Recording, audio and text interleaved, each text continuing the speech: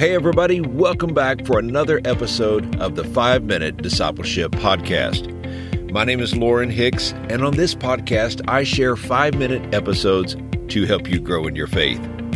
This podcast is about discipleship and spiritual growth. It's my prayer that these short episodes inspire you and encourage you to be a fully devoted follower of Jesus Christ. If you're new to the podcast, let me invite you to subscribe on your favorite podcast app so that you can join us each day. Today on the podcast, we are talking about reading the Bible in context. One of the critical tools needed to interpret and understand Scripture appropriately is context. We must ask, what is the context in which the verse or the passage was written? It's helpful to learn about the author, the audience, the setting, and the culture.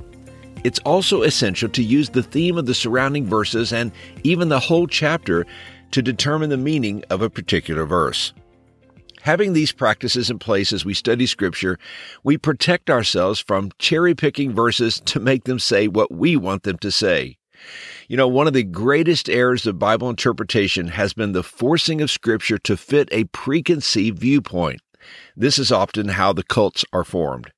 So remember this, when you study a verse from the Bible, it can only mean what it means in the context of the surrounding verses. It can only mean what it means in the context of the chapter, the book, and even the whole Bible.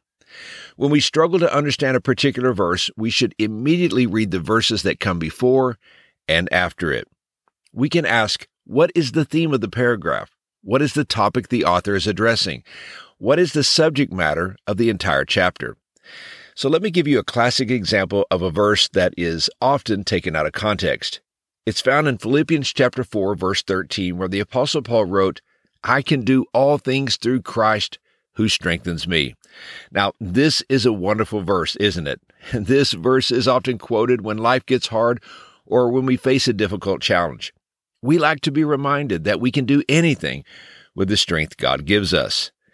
We can easily quote this verse without reading the surrounding verses, which provide us with the context and the interpretation. This verse is not saying we can do all things, meaning anything I want or desire to do. You know, I think of it this way. When I was a teenager, I loved playing basketball. I would often shoot hoops in the backyard or at the park with my friends until the sun went down. During those years, I could dunk a basketball. Sadly, today, at age 52, I cannot jump high enough to touch the rim.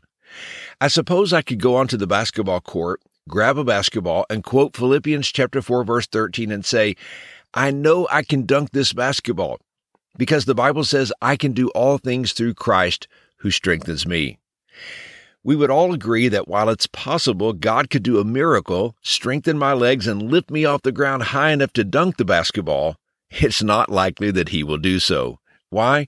Because all things to me is not the same as all things to God. So what is the context of Philippians chapter 4, verse 13? When we read the surrounding verses, we learn Paul is talking about contentment. He said there had been times in which he had been in need and times in which he had had plenty. He wrote he had learned the secret to being content regardless of his circumstances.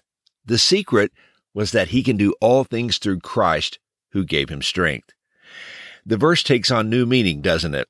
Yes, God will give us strength to face difficulty and hardship, but we cannot expand the meaning of this verse to include all things as we would define them. When you and I read the Bible to learn and understand, we must remember context is important. Today, we have more online study tools available than ever before to discover the meaning of Scripture. As we study, let's remember that knowledge alone is not the goal of Bible reading. We are reading and studying to apply the Word of God to our lives. As we learn and as we understand the truth of Scripture, we want to be ready to obey. As one person has said, the goal is not to get through Scripture. The goal is to get Scripture through you. And here's today's challenge. As you read God's Word today, look for the context, which will give you the broader meaning of the Scripture. Hey, thanks again for joining me for today's episode. I hope you have a wonderful day. And until next time, let's continue on our journey as followers of Jesus.